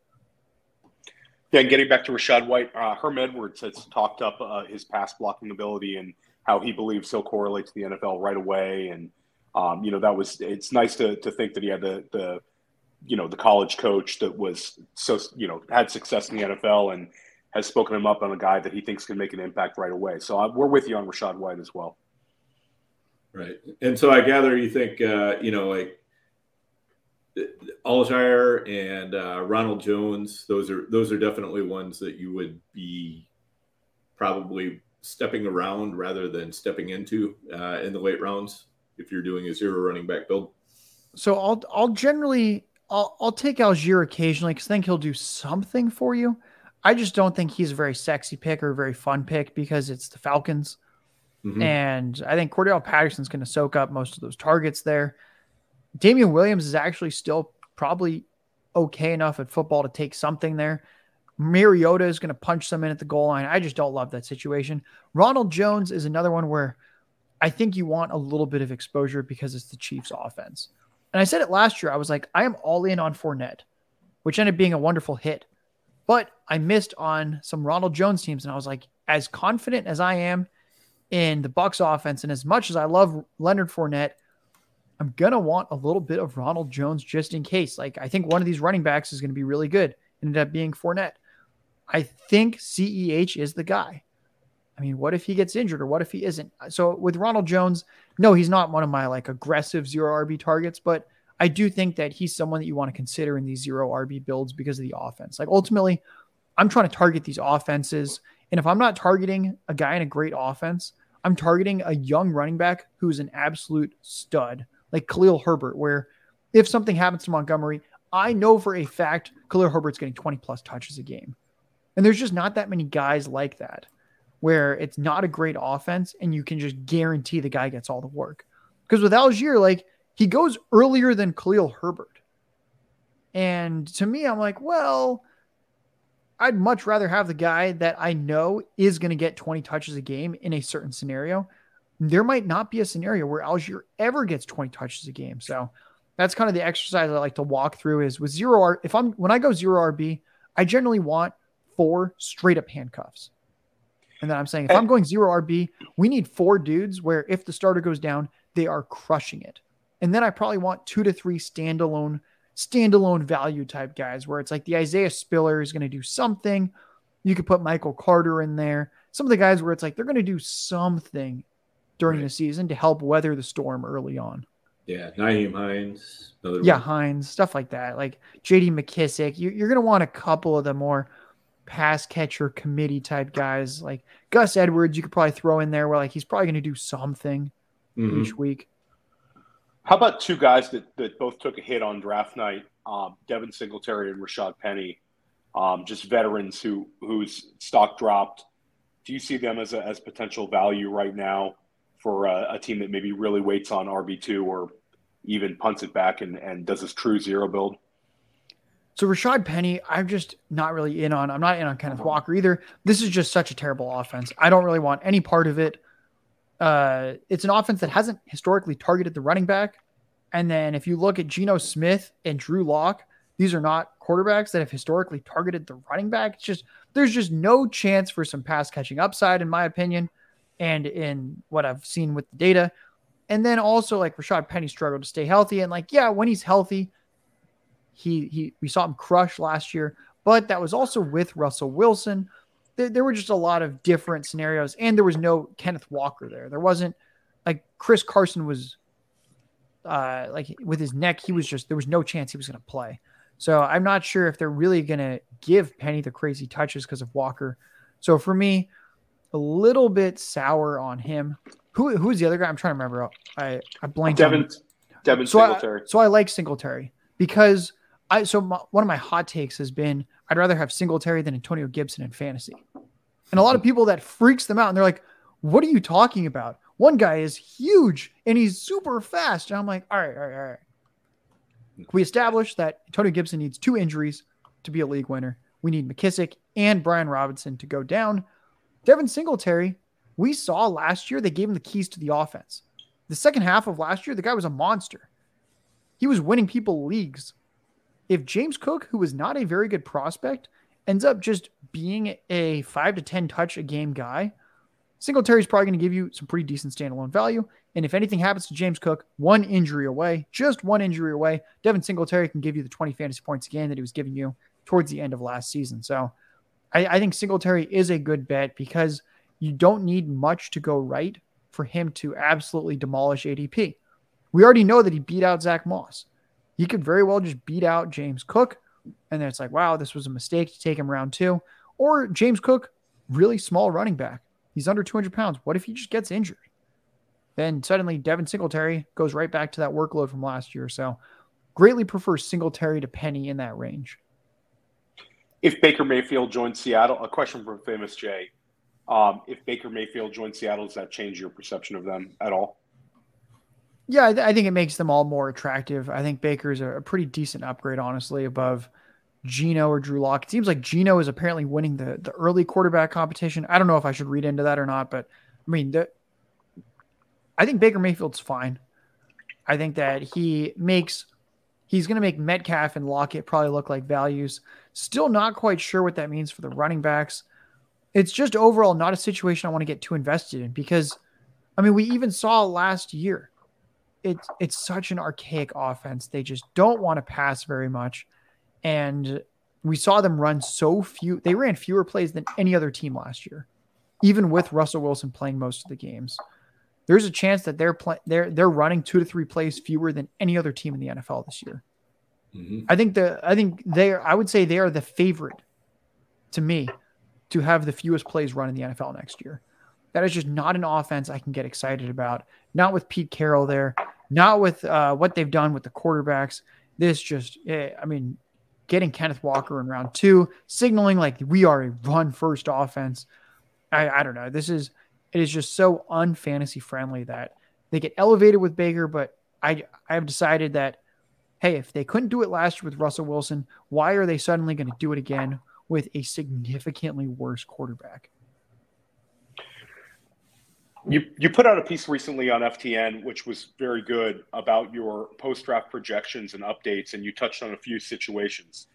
Maybe you could share your thoughts on the Philadelphia offense and also Sky Moore with KC. So the Philadelphia offense, this is going to be a good offense. Jalen Hurts currently projects as my QB2. I will not have to rank him there because he goes much later, but only Josh Allen is projecting better than him. And I mean, it makes sense. Jalen Hurts was the QB6 in fantasy points per game last year in his first year as the full-time starter. And with Quez Watkins and Jalen Reagor playing heavy snaps. Neither of those guys is very good. Devonta Smith was a rookie. Rookies are generally not as good as they are in year 2. Now he has year 2 Devonta Smith. We've got Dallas Goedert. Oh, and then we're just airdropping a top 5 real-life wide receiver in A.J. Brown into that offense. This is going to be a pretty filthy offense. At FTN, we had our offensive line guru, Dan Fournette, do offensive line rankings. The Eagles, number 1 offensive line, according to him, when he looked at all the data. This Eagles team is just going to be so good. I think they're going to steamroll a lot of teams where you won't be able to stop them on the ground and you won't be able to stop them through the air. Jalen Hurts' yards per attempt were actually not half bad last year. I think Hurts is going to flirt with close to 8 yards per attempt. I think they're going to throw a little bit more than last year because they have A.J. Brown. And yeah, I just think this is an offense you want to buy into, where it's kind of like the year 2 leap for quarterbacks we often talk about. I think Hurts, you can put him in that bucket because he didn't really play much in year 1. We could very well see Jalen Hurts emerge as like an MVP candidate. I think he's a sneaky bet there. I think the Eagles actually have a better overall roster than the Cowboys at this point. So I really think this is a team that you want to invest in. And then the other one was Sky Moore. So I kind of went through a little exercise with the Chiefs. I just went through their pass catchers and thought, what are my gut reactions? What is the data telling me? What are the trends? Travis Kelce turns 33 in October. His yards per route run precipitously declined this past season. It was in like the high 2s. It was just right around 2 yards per route run this past year. It was a huge drop off. Again, he's turning 33 in October. Then we have Marquez Valdes-Scantling. Wow, 3-year, $30 million contract. Until you realize his career catch rate is below 50%, playing with a hyper-accurate quarterback in Aaron Rodgers. His career high target share is 14%. We talk all the time about how it's a weak depth chart at receiver in Green Bay. It's Adams and nobody else. Still, even with Adams and nobody else, he could never command more than 14% of the team's targets. Mecole Hardman is just an absolute bust. His role becomes more and more gadgety each year. His ADOT, it's terrible. His yards per reception's terrible. It's not even like he's some like fun, better and best ball deep threat. He's literally just a low volume gadget player. Cool. We've got him out of the way. Juju Smith-Schuster. He's been on the decline for 4 years now in terms of all of his efficiency metrics. Last year, he got injured in week 5. Prior to that, through 4 weeks, I know, small sample size, but still, so it's what we have from last year. He was out-targeted by Deontay Johnson, Chase Claypool, and Najee Harris. He was 4th on the team in targets. And on top of that, both Deontay Johnson and Chase Claypool missed one of those first 4 games. So 3 games of Claypool, 3 games of Deontay, 4 games of Najee Harris, all more targets than Juju through those first 4 games. So right there, none of these guys is ascending. But then we have Sky Moore. Sky Moore was taken round 2 in the draft. That is very good. Sky Moore played only 2.5 college seasons. Because of COVID, he didn't play much sophomore year. Even as a small school, Western Michigan, early declare, who only had 2.5 years on his resume, they still took him in round 2. There is just very little precedent for a guy with that type of profile, small school, and under 3 years of college experience getting drafted this highly. It's because he's really good at football. Sky Moore, I call him the natural. He played quarterback and cornerback in high school. He was brought in to play cornerback at Western Michigan. He was scholarship. He was there on a scholarship, and they said, we don't really know what's going on. You'll probably play cornerback, but we just know that you're someone we want on our football team. As a true freshman, they said, you know what? Actually, maybe we'll just try you at receiver. And then he led the team in receiving yards as a true freshman. Dwayne Eskridge, who went in round 2 in the NFL, was on that team. Eskridge didn't do anything that year. It was the Sky Moore true freshman show, even though senior Dwayne Eskridge was there. I mean, I cannot talk enough about Sky Moore. He won on the outside. He won in the slot. He is the only ascending player in that offense. You want exposure to Sky Moore. Like if there's a receiver outside of like the top names like Burks, London, Olave that breaks through this year, it will be Sky Moore. But are you sure about that, Josh? You didn't sound very confident. No, I really hate Sky Moore. He's just a terrible player. So yeah, when I did my projections process and I was looking at the data, I was like, wow, literally everyone is trending down in this passing game except for Sky Moore. And I mean, obviously, like there's a chance he doesn't hit. I'm not saying he's guaranteed to hit, but I think that just kind of shows you like what the upside can be, where we know Mahomes is going to have some fantasy relevant receivers out there. And if there's only one guy that doesn't have a lot of blemishes on his record, that's the guy that, and he goes pretty late, that is the guy I want very heavy exposure to. Totally makes sense. You also have another series you're doing on FTN called Sleepers, Busts, and Bets. You've only done a few teams so far. Maybe you could kind of share with us something with the Jaguars, Texans, Giants, and Bears. Maybe a sleeper, a bust, and a bet between the 4 teams combined to give the listeners a taste of what the series is. All right, a sleeper, a bust, and a bet. So for the bet, we'll go Brandon Cooks on the Texans. Brandon Cooks had a top 10 target share last year, like he's had many seasons in the past. He's basically a top 20 wide receiver every single year. And in the 9 full games he played with Davis Mills, he was a wide receiver 1. He was getting 9 targets a game. He was averaging 16 PPR points a game. Brandon Cooks is an absolute animal in this Houston offense. They give him the extension. Davis Mills is going to once again hyper lock into him. John Mechie's coming off the ACL tear. He's a small possession receiver, not really a threat to Cooks. Then we have Nico Collins, who's he's an okay, more of a deep threat, open the offense up kind of guy, not taking a lot of targets. Brevin Jordan probably still a few years away. And then the running back room is still just a total mess. This offense is going to be Davis Mills to Brandon Cooks. And we literally just saw last year how ridiculous Brandon Cooks was in the games he didn't have to play with Tyrod Taylor. So I'll bet on him. Sleeper, Cole Kmet. What do we talk about every year with breakout tight ends? They need either one or both of these things to happen. A good offense. Okay, he doesn't have that. But thankfully, he is either the number 1 or number 2 option in his team's passing game. There is literally nobody after Darnell Mooney and Cole Kmet. Byron Pringle's never sniffed a 10% target share in his career. He's now 28 and a half years old. Do not expect him to suddenly break out and command all these targets. Velus Jones played 6 years in college. That to me is just absolutely hilarious. He's already 25. Nope, not going to happen with him. And then next on the depth chart is Equanimeous St. Brown. And I mean, I don't even need to talk about him. Career high target share, I think, was like 4 or 5%. Anyway, this leads to Cole Kmet, who is actually a sneaky efficient tight end. He was top 10 in targets per route run last year. He had the 18% target share. He just didn't happen to score a touchdown, which is very ironic considering his red zone target share was over his 18% normal target share. He had like a 19.5% target share in the red zone. So contrary to what people will tell you, Cole Kmet was more heavily utilized in the red zone than elsewhere on the field. And the route participation was not quite where you wanted it because of Jimmy Graham. Fortunately, Graham is not on the roster. I think Cole Kmet is the sneakiest tight end that you can get the absolute latest, who I think realistically can give you 85 receptions, which, I mean, especially if you're an FFPC tight end premium, my goodness. Cole Kmet could literally win you your league by giving you 13, 14 fantasy points a game purely on volume. And then if, let's go for, what is it? We need a bust. It's actually funny because none of these teams have anyone that's going crazy high at ADP, but I'm trying to remember. I don't even know who my busts were for these. You can give us a preview of a bust on another team that's coming up. Yeah, I was going to say, I know with the Giants, I copped out and I was like, I'm not even going to give anybody a bust.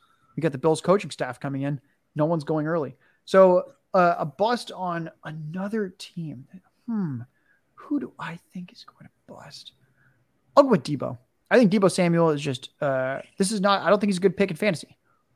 We saw him be absolutely ridiculous through the first half of last year. Cool. It was a stretch unlike anything he had his first 2 years in the league, where he's giving you like a 30% target share, which I guess that's really fun. That's awesome. He didn't do that his first 2 years. And then suddenly they were like, well, you're kind of be our running back and third receiver. He had more carries than targets in the second half of last year. He was out-targeted by both Brandon Ayuk and George Kittle in the final 8 games of last year. I just really don't know why I should invest a second-round pick in a player that is not only potentially the third option in his passing game as a receiver, but is switching quarterbacks to Trey Lance. And on top of that, Trey Lance is mobile, and he's going to suck a ton of pass attempts out of the offense. We saw him run 8 to 12 times a game his limited action as a starter last year. I think he's going to basically be like Jalen Hurts, but probably even worse throwing the football than Jalen Hurts. We already saw that there was no super fantasy relevant receiver with Jalen Hurts last year. What hoops are you having to jump through for Deebo Samuel to just be this killer fantasy asset again? He had the most ridiculously efficient season. I wrote a huge piece at FTN about it where I was like, if you just split the data this way or that way or this way or that way, how Deebo Samuel somehow cobbled together 20 fantasy points a game and 1,700 all-purpose yards is one of the more miraculous things to have ever happened in NFL history for receiver efficiency. This is a guy who has never been healthy for a full season, who we don't even know what his usage is going to be like. He's switching quarterbacks. I really just, I don't see any way that Deebo Samuel is even sniffing anything close to what he did last year. So for me, in the second round of drafts, it's just one of the easier passes. Just take Mike Evans, just take a running back like a Leonard Fournette, or just take a tight end like a Mark Andrews. There's just so many better ways, in my opinion, and based on the data, to not have to have Deebo Samuel on your fantasy football roster for this season. Love it. So let's talk about a few of the passing offenses if you're doing okay on time here, Josh. Yeah, let's go a few more minutes. Let's do it. All right. We'll try to hit them quick. We have a couple where we have players that split up. Rashad Bateman and Marquise Brown, one-time teammates. Now Bateman's got the Ravens, and Brown has moved on to the Cardinals. What are your expectations for those two? So I think I have Bateman. I think he's going to be in the low 20s for his target share. I don't think he's going to be a league winner type player, but I think he's a good pick just in terms of there's really not that many good wide receivers this year.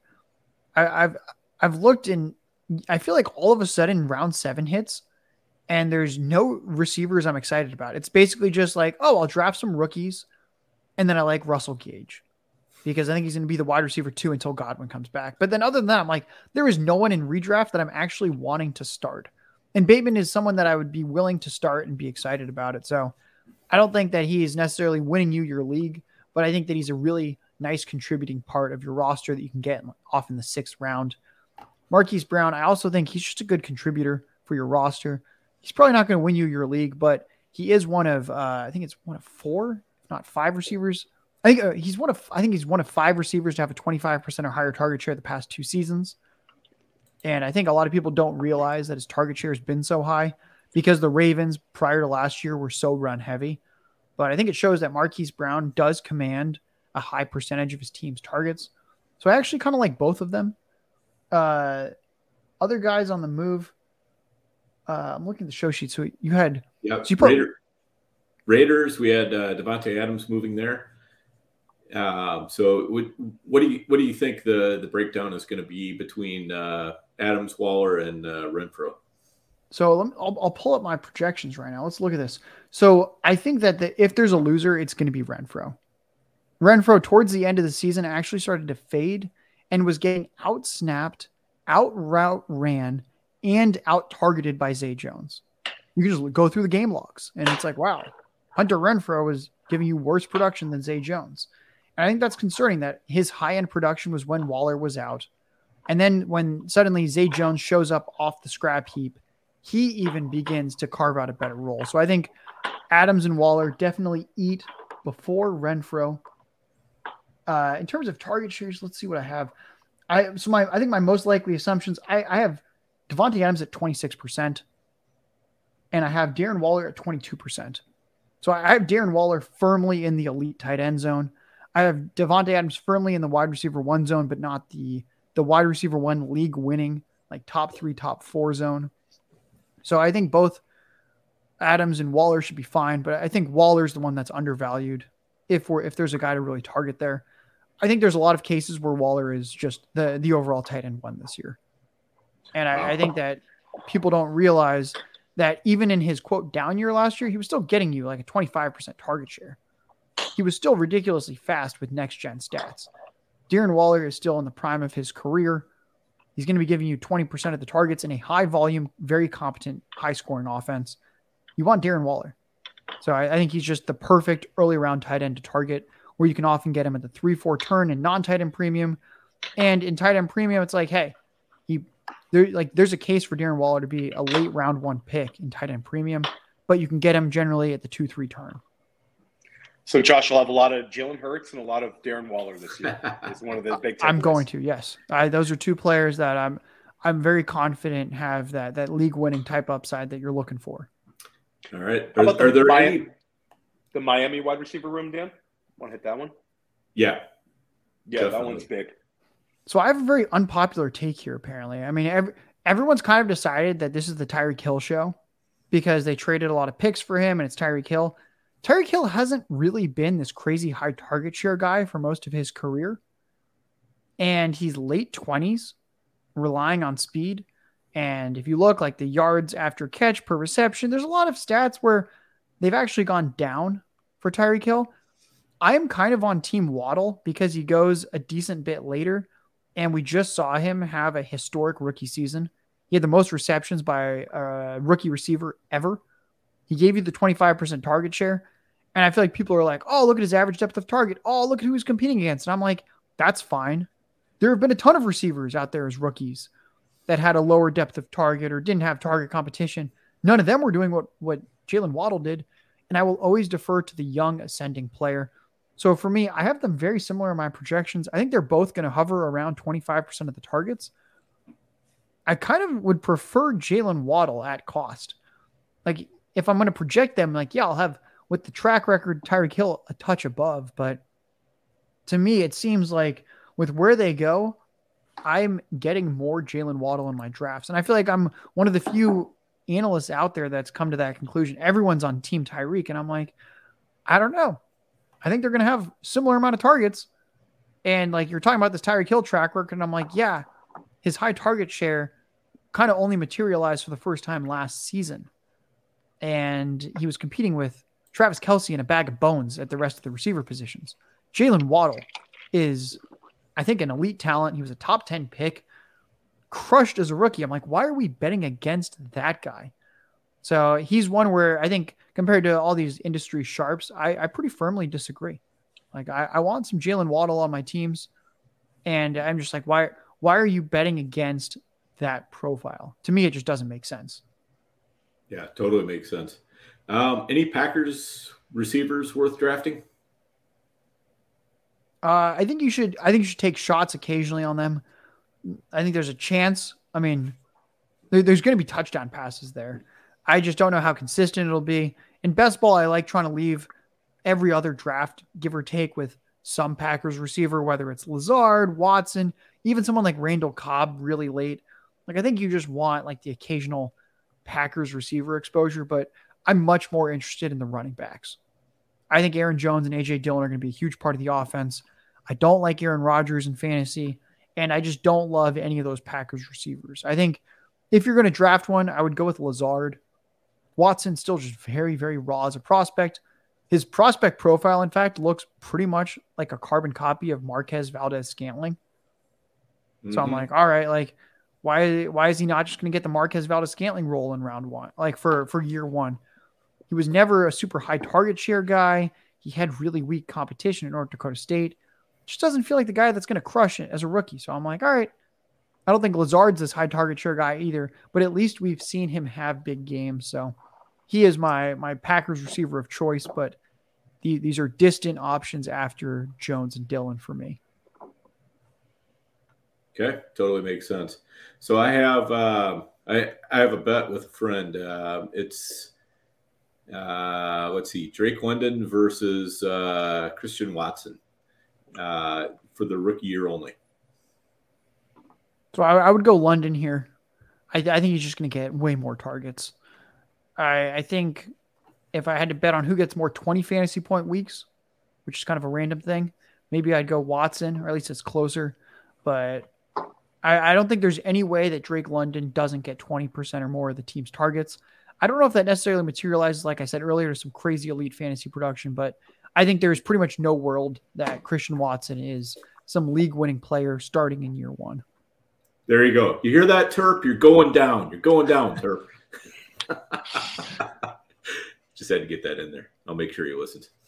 All right. And any other receiver rooms you want to hit real quick, Theo? No, I think we covered them all. Trying to think if there's it. No, I think we got them all. Okay. Sounds good. Josh, last question. We'll get you out of here.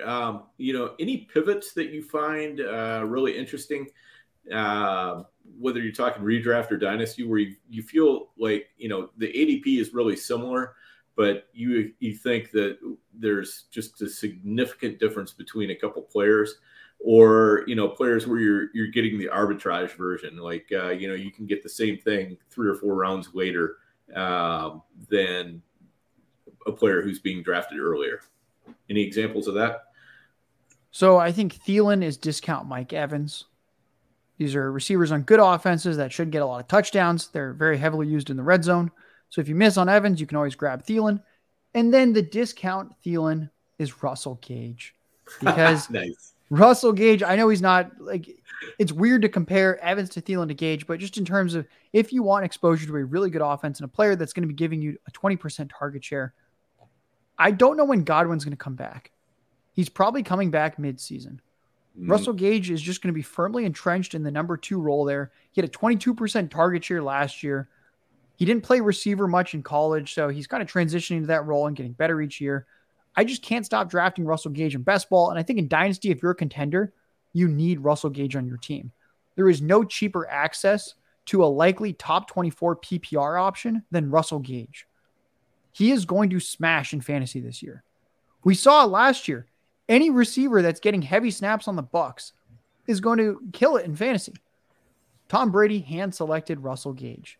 He saw that suddenly this guy was being leaned on and often outproducing Kyle Pitts last year. And I just don't understand how Russell Gage fails, because you know he's going to be on the field for at least 70-80% of the snaps. And we just saw how fruitful the Antonio Brown role can be, or the Chris Godwin role can be, whether he's in the slot, out wide. He's going to be getting 6, 7, 8, 9 targets a game. And I think Gage is the sneakiest receiver that can realistically give you 15 PPR points a game. Love it. Love it. All right. Well, we've managed to keep Josh around here for a $145. And we thank you for sticking with us that long. We got you on the rack. We grilled you pretty good. I think we made you give up most of your secrets, maybe not quite all of them. But if you were listening, if you didn't come out of here with a better idea of how to take down a best ball tournament, how to draft effectively, you just weren't listening. You need to go back and listen again, because there was a lot of great stuff in here. And we really appreciate you putting in all the time. So, we're not sure if it's 3.5 or 4.5 times you've been here, but for sure, it's going to be 5.5 or 6.5 times soon. So we're going to get you back on here again, Josh, before too long, and definitely get you in here before the season starts for sure, if you're willing. So we appreciate all the time that you've put in. And also, JD will eventually be back. We're sorry he was not able to be with us this week, but he's had one of those weeks at work where just everything's going on, and it's pretty tough to get away. So we understand that, between work and family and everything else. And we'll see him back next week. But Josh, any words on the way out? Anything else you want to plug? Just the floor is yours. I'll just mention again that I've got the Underdog Best Ball Guide coming out next week on FTN. And I think the marquee part of it is that I'm going to have my top 216. So 12 players or 12 teams in a draft room, 18 rounds in the Underdog draft. Wow. Clearly I'm already butchering this. What is going on? Anyway, it's a top 216 list. That's how many players get drafted in these Underdog drafts. And a lot of people give you their rankings and they're like, here's who I'm above or below consensus on. I am actually going to give you full 1 to 2 paragraphs for every player, breaking down some key stats I'm looking at that make me think this is a sleeper, this guy is upside, this guy has no upside, kind of why I think that. That way you can fully understand the rankings better. And then you can also make your own decisions, which I think is very important, where you can hear my reasoning, and you might love a player I hate, and you hear my reasoning and you go, you know what? I understand that, but I disagree. Cool. Then you can keep drafting him. Or you might go, wow, that changed how I thought about the player. I'm not going to draft him anymore. I think that's what's really important, is just being able to think differently about these players and to better understand my thought process. Since I think getting really in depth with other people out there's thought processes is so important, because I think it just makes you more well-rounded. I like learning how others think about these players. So this is going to be the best opportunity for everyone to see inside my mind and how I've been thinking about these players the last 2 months. So I think that is all there is. That's my month's work this past May. So Dan, Theo, thank you. Wonderful as always to be on here. So appreciate it. No, it was awesome. We really appreciate it, Josh. And everybody listening, have a wonderful Memorial Day. And we're going to bring you some fire in June. I hope you enjoyed listening to Josh. Adam Harstead. We've had some tremendous guests this May, and we're really excited about what's going to happen this summer in the GOAT District. Yep, going to be a ton of fun. So, Theo, anything else? So again, next Tuesday, we've got the Hardway Draft. Make sure you're tuning in for that. And with that, we will check you all later.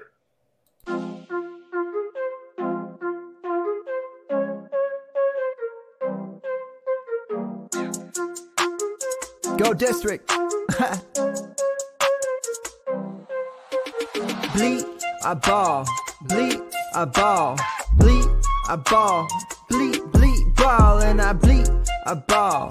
Bleed, I ball. It's the Go District, y'all. I ball, cause I bleed. Hey, bleeding, I ball. Defeated the odds, didn't see him at all. JD in the pods, I needed it all. Bleeded a lie, you bleeded a lie, not bleeded a lie. And that's what I go do. Facts, let me show you. Happen to know dudes. Drafting, they don't do bad and they don't lose. Make you wanna bleed. It's the Go District, boys giving you the business and no gimmicks. The best ball drafts got me feeling like it's Christmas. Then it's Christmas all of a sudden, and these riches came from nothing. And I got this all from loving the district. See, I just drafted, forget it. I laugh at the critics, they mad at the digits. I clap back by listening. See, ballin' ain't a problem if you kick it with them off. And I refresh the feet till autumn, then I bleed, go.